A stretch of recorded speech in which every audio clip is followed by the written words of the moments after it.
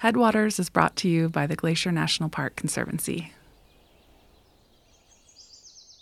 This spring and summer, park biologists were out all night trying to catch bats. Tonight, we're trapping at roost. Our goal is 25. Yes. So what we're going to do is we're going to catch 30. And then we're just, anything after that, we can look real quick and see if you see anything odd. If you do, we'll collect it. We don't have Lewis with us. You guys are filling the shoes of Lewis.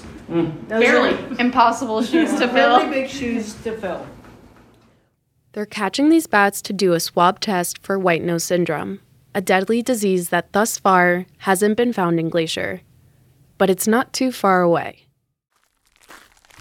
Trapping went so well. I think that everyone worked together really hard and we had a good time. We were unbelievably efficient. We processed a lot of bats. We saw no signs of white nose. We kept our bats very warm and very happy. They were very cozy. And how were the bats? What'd you think?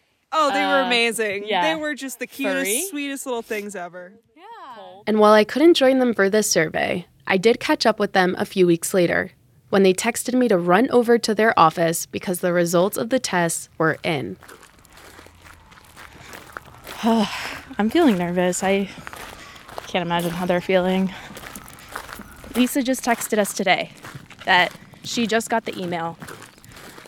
The email telling us if the bats here in Glacier National Park, if they have white nose or not. Hi. Have you all actually been waiting? We haven't opened the email yet. I want to be here for this. Lisa. What do you think the answer's going to be? Hey, Lisa. Hi. Did you guys hear I got the results for white nose swabbing, bat swabbing? Okay.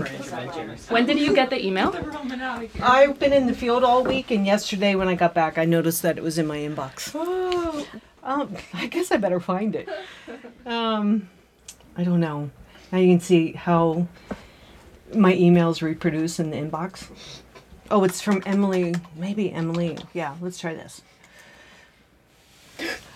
There it is. It's from Emily. Oh, good. So I also took over Lewis Young, who passed away this year, and their house. They came back negative for PD. They asked me to convey this information to Linda, and so I'll do that. Oh, maybe it's just that one, you guys. This is just at his house. Oh, sorry, false alarm, guys. Oh, okay. But there's no white nose in Lincoln. There's That's no white really nose in Lincoln. Okay. So, yeah. False alarm. The results for the bats tested in Glacier aren't back yet. But it's still great news from another site in northwest Montana, the home of Lewis Young. Welcome to Headwaters, a show about how Glacier National Park is connected to everything else. I'm Gabby. This episode is about bats. Disease and decline are on the horizon for Glacier's bats, and their future seems uncertain. Lisa says it's not a matter of if, but when. The story is also about one man who loved bats, who dedicated so much of his life to conserving them.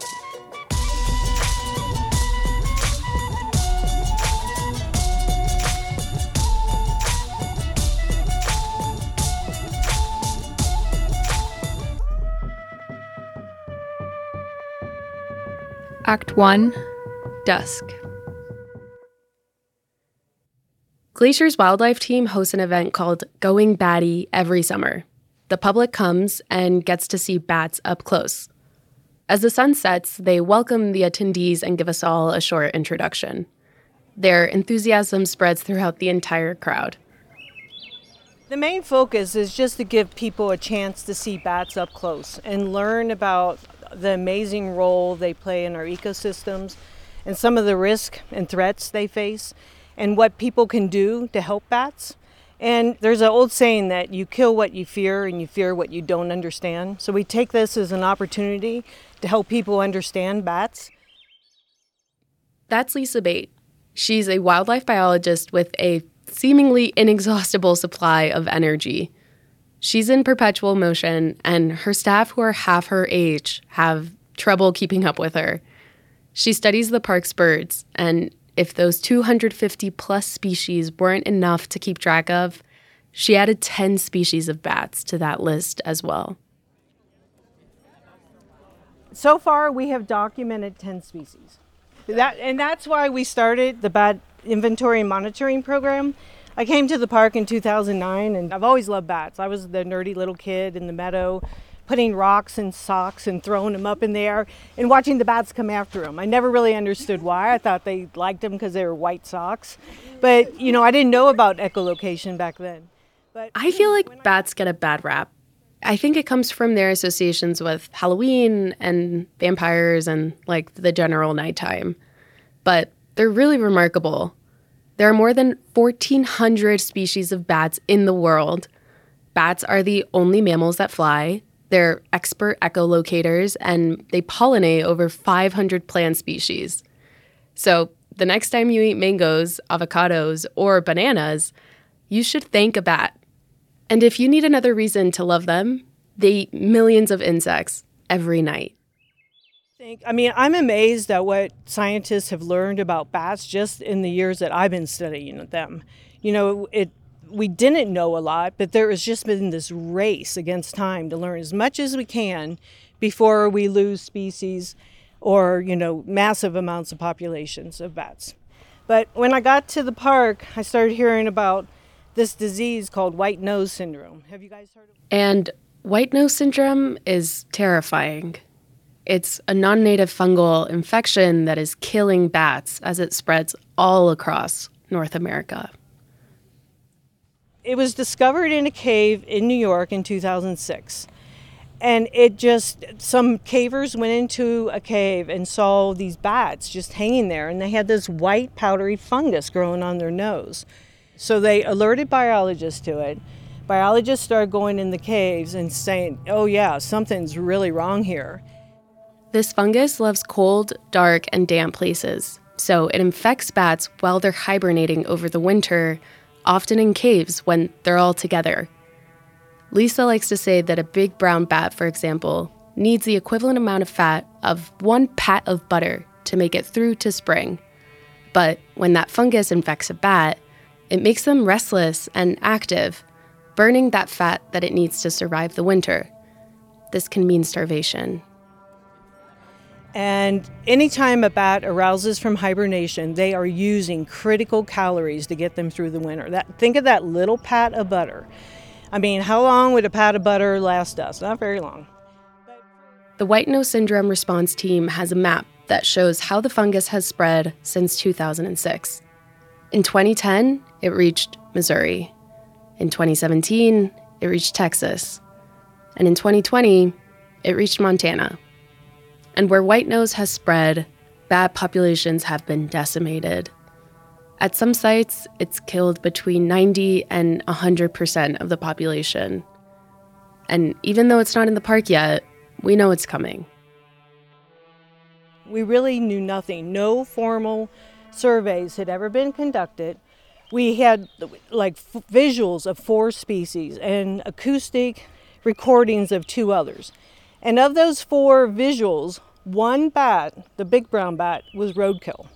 So that was our database. And I was like, oh my gosh. So I started collaborating with the biologists in Waterton. In stepped the Glacier National Park Conservancy, and they funded the first bat inventories here in the park. And that was in 2011.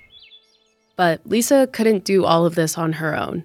The Conservancy support was critical, and so were the contributions of other scientists, including Lewis Young.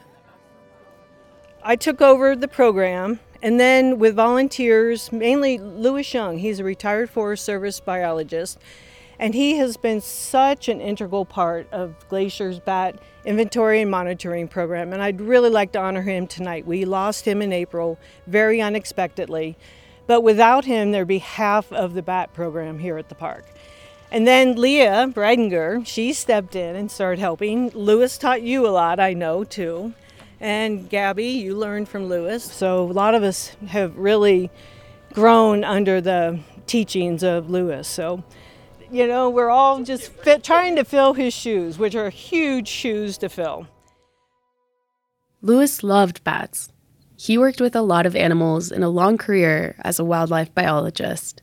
But He called bats the underdog of mammals, and he always rooted for the underdog. I remember meeting him last year at Going Batty. That year, and every time he trapped bats, actually, he wore a certain accessory. Usually when we were here, he would do the fun fact part and wear his big bat hat. He had like these hats that are fuzzy black bats with wings out the sides and then little eyeballs. It's like he was a giant bat. Yeah. It's like he wanted the bats to feel at home in his presence. And he welcomed them into his yard as well, which he basically turned into a bat sanctuary. So Lewis, he was the bat house expert here in Montana. When I was a student at the University of Florida, I would often bike by a section of campus where the air was particularly pungent. There are 3 bat houses, each a little bit bigger than the size of a dorm room, mounted on poles 20 feet above the ground. Together, they house almost 500,000 bats. These are way bigger than a backyard bat house, but they all provide bats with safe places to live. With their natural habitats in decline, setting up a secure and consistent home for them is an act of kindness, of love. I love going to his house. He had what I called a bat house garden. It's funny, one of my texts I said that to, and she went looking for flowers. I'm like, no, he just had 3 massive bat houses up on posts, 20 feet up. Decades ago, he and his wife Linda built a small bat house in their backyard, but they quickly realized it wasn't enough. So soon after, they added a medium-sized one, then a double, then the condo went up. Lewis suspected that there were about 1,200 bats living in their yard, and Linda joked that her neighbors, blissfully unaware of these extra residents, never had a mosquito problem. How many ways do you show those you love that you care about them? Lewis showed up for bats in every facet of his life, volunteering countless hours, collecting data and training other scientists, helping raise public awareness, and providing a refuge for them at his own home.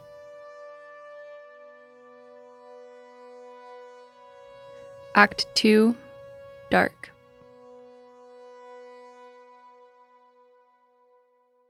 It's dark now, and people are starting to reach for their jackets.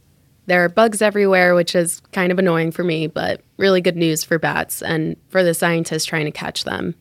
They'll assess each bat and gather data on the population before releasing them back into the night. As my eyes adjust to the dark, I start seeing blurry figures rapidly flying above me. I'm torn between wonder and worry for their fate. In a good net. What's a good spot? What defines a good spot? A place that bats would be flying to forage on insects or to get a drink of water. That's Gabby Eden. She works with Lisa on the wildlife team. They use something called a mist net to catch bats because the nets are so fine that they're basically impossible to see, especially in the dark. So sometimes we look for places in the trees where there's openings, and then on water we just kind of think of where they might be flying out from the woods to forage over the water here. So this net is set up under this bridge. Has it been successful in the past? Yeah, I think that's why we did it. Okay, Yeah. cool. They're hung in strategic places where bats might be flying, so in the forest or under the bridge where the smooth water of McDonald Creek slips by. We just saw our first bat of the night here at the bridge. Yee! And they've been seeing bats up there in the forest longer. So now I'm walking over with Lisa over to their truck, and they have all of these tools and equipment ready because it's time to process the bats. Try to process them as soon as possible. Okay. The wildlife team keeps the bats in little cloth bags where they really seem content. If it's a cold night, Lisa will tuck the baggies inside the top of her waders to keep the bats warm. In processing them, the team will measure their wings, calculate their weight, determine their sex, and so much more. All of this information helps clue them in to what species it is. So the first thing we do is weight, right, Lisa? Yeah. So we'll put it on the scale in the bag and zero it. Then we'll take the bat out. There's our little bat. Oh, it's so cute. This is my favorite part of the night, and I suspect it's everyone else's too. Lisa dims her headlamp and inspects each bat carefully. They're adorable in an ugly cute kind of way. They have shiny, soft-looking brown fur with leathery wings and little wrinkly noses like a pug. Someone on the internet called them sky puppies. Do you hear that sound? Thanks for letting us know. Okay, 7.8 grams. 7.8? Yeah. What happened? Oh, they're swarming. Yeah. Oh, because it's emitting distress calls. Yeah. Sorry, little guy. Watching them feels like opening a doorway into a world I so rarely see. Everything that goes on while I sleep each night. To have up close what is normally a shadow flitting by is to see a sliver of darkness in light. This little creature has such a different experience on this earth than my own, hunting by echolocation and thriving in the pitch dark, where I am helpless. I'm sure it's a female, but... I think it is a female. It's like... Female? Female. Hi. That's okay. Then we're going to check for reproductive status. See if she's pregnant. I doubt she's pregnant. So Most of the bats should have pups by now. And you palpate the abdomen. So kind of just feel like that. And I don't feel anything. Usually you can feel something pretty hard in the stomach if they are pregnant. So no, not pregnant is what I would say. At Going Batty last year, I watched as Lewis processed one of the bats. He gently but quickly assessed the bat, but something seemed different. They released it, and he kept reviewing the measurements he'd taken. A few days later, I got an all-employee email with great news. Lewis had identified a new species in the park, a western small-footed myotis. Even knowing the inevitable future of these bats, he was still working so hard to study and protect them. And then look at the nipples. Then we can tell, and this is one of the hardest things on earth to do, to find the nipples on a bat. But we can tell, if you can see the nipple, we know she has given birth at least once. A young female that has never given birth, you really can't even find the nipple. And then you look for the hair around the nipple, and you can even squeeze the nipple to see if they're still lactating.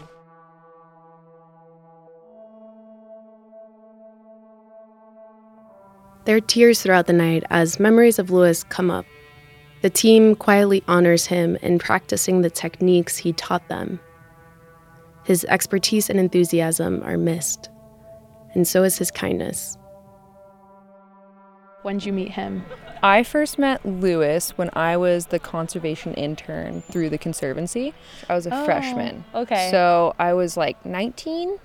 He's a retired wildlife biologist who just volunteers with Lisa and loves bats more than any other person that I've ever met. Really? Yeah. His wife Linda told me that he didn't start working with bats until a ways into his career, after a moment in 1980 when he came home as excited as she'd ever seen him. He'd found a bat trapped in a fence and managed to successfully release it. Something about that moment started a 40-year devotion and many sleepless nights. He just was incredibly passionate about helping bats, and that's really all he cared about. I mean, he cared about other things too, but yeah, it was like his main focus. Yeah. And he was just a wonderful person to be around. Does this year feel different? Yeah, for sure. Yeah. He would do the bat facts with his bat hat on, and he was really soft-spoken, so I think people had a hard time hearing him, but he had like all of the facts memorized by heart, and it was just so cool that he knew all of that. Because he just lived and breathed bats. We had a training for white nose swabbing this spring, and he had such an impact that at the beginning of the training they like said, we just want to let everyone know, like, Lewis passed away, and we are all so like, we're grieving him because he was such an amazing part of the whole like Montana's bat community. So Wow. yeah, Wow. far reaching. Yeah. Yeah. his wife donated all of his bat trapping gear to us. And so I had to go through all of that. And Lisa didn't want to go through it because it was like too hard for her to kind of look at it. But he had all of these little trinkets and stuff and little notes inside his trapping gear that were just like, it was really sweet to see all of that. One thing that Gabby found were holding bags for the bats. Linda made a bunch of them by hand years ago, using fabrics with all kinds of patterns and colors.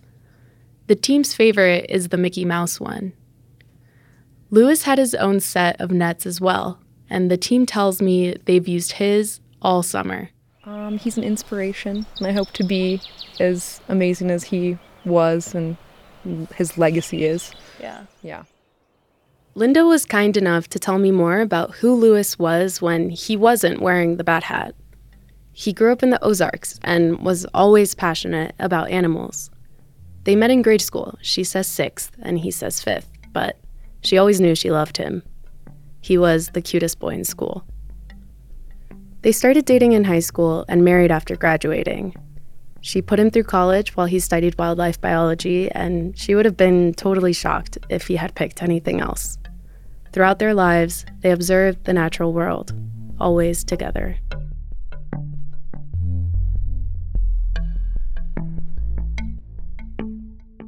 Mites and insects, parasites. And I did see one mite. I'm not finding the nipples, Lisa.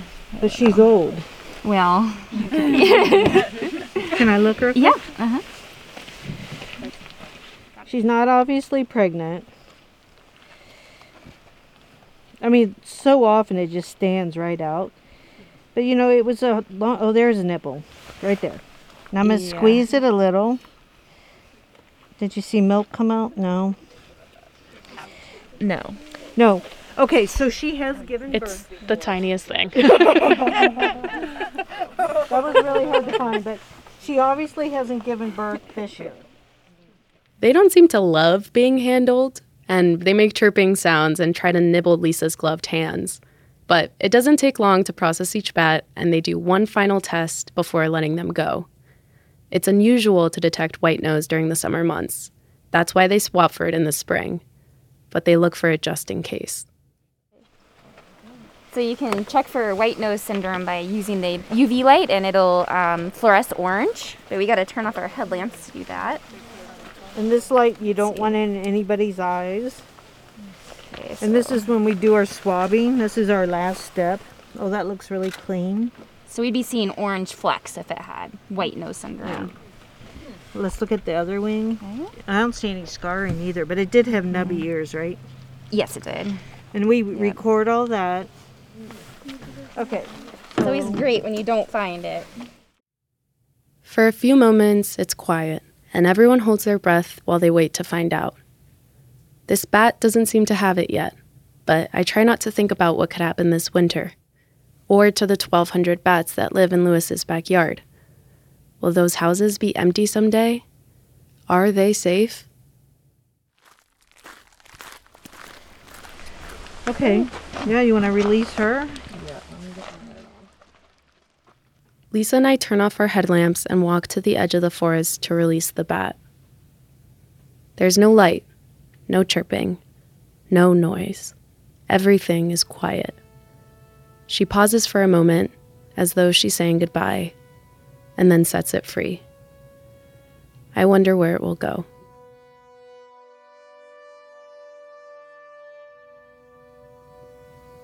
Act 3, Dawn.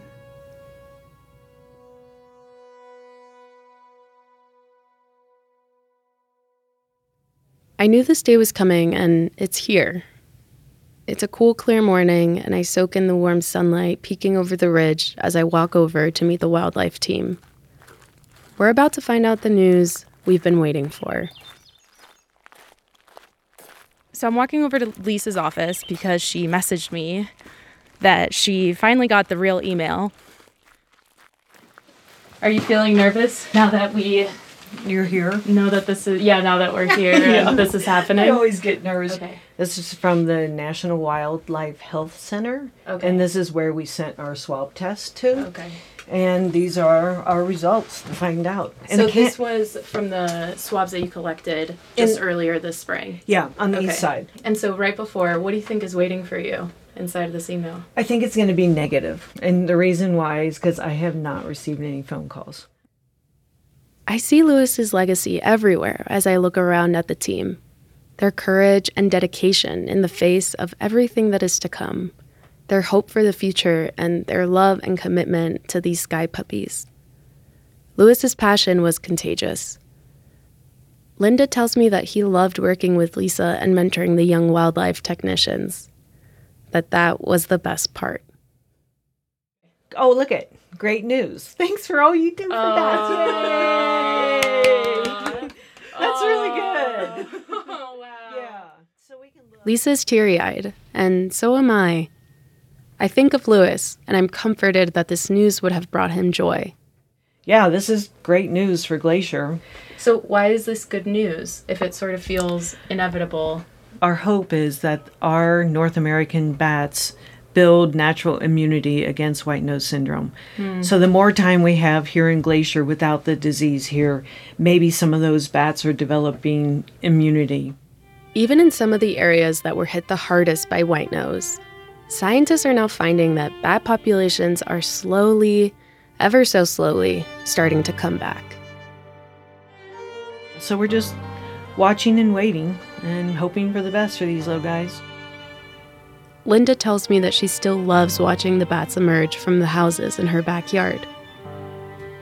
I like to think they remind her of Lewis.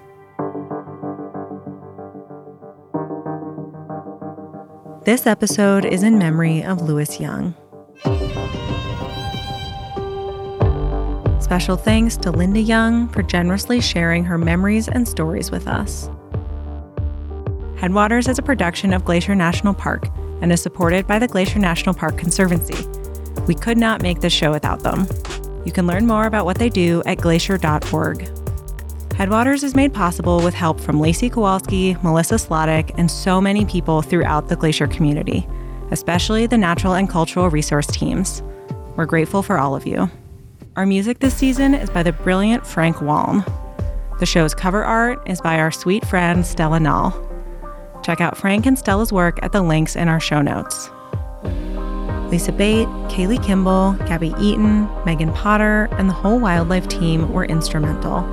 And many thanks to the very batty Sarah Galke for answering all of our bat questions and for encouraging us to tell this story. And an extra shout out to Madeline Vinn for coming through in the clutch.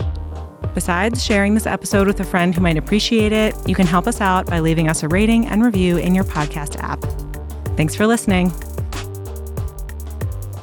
This is definitely worth staying up late for. Yeah.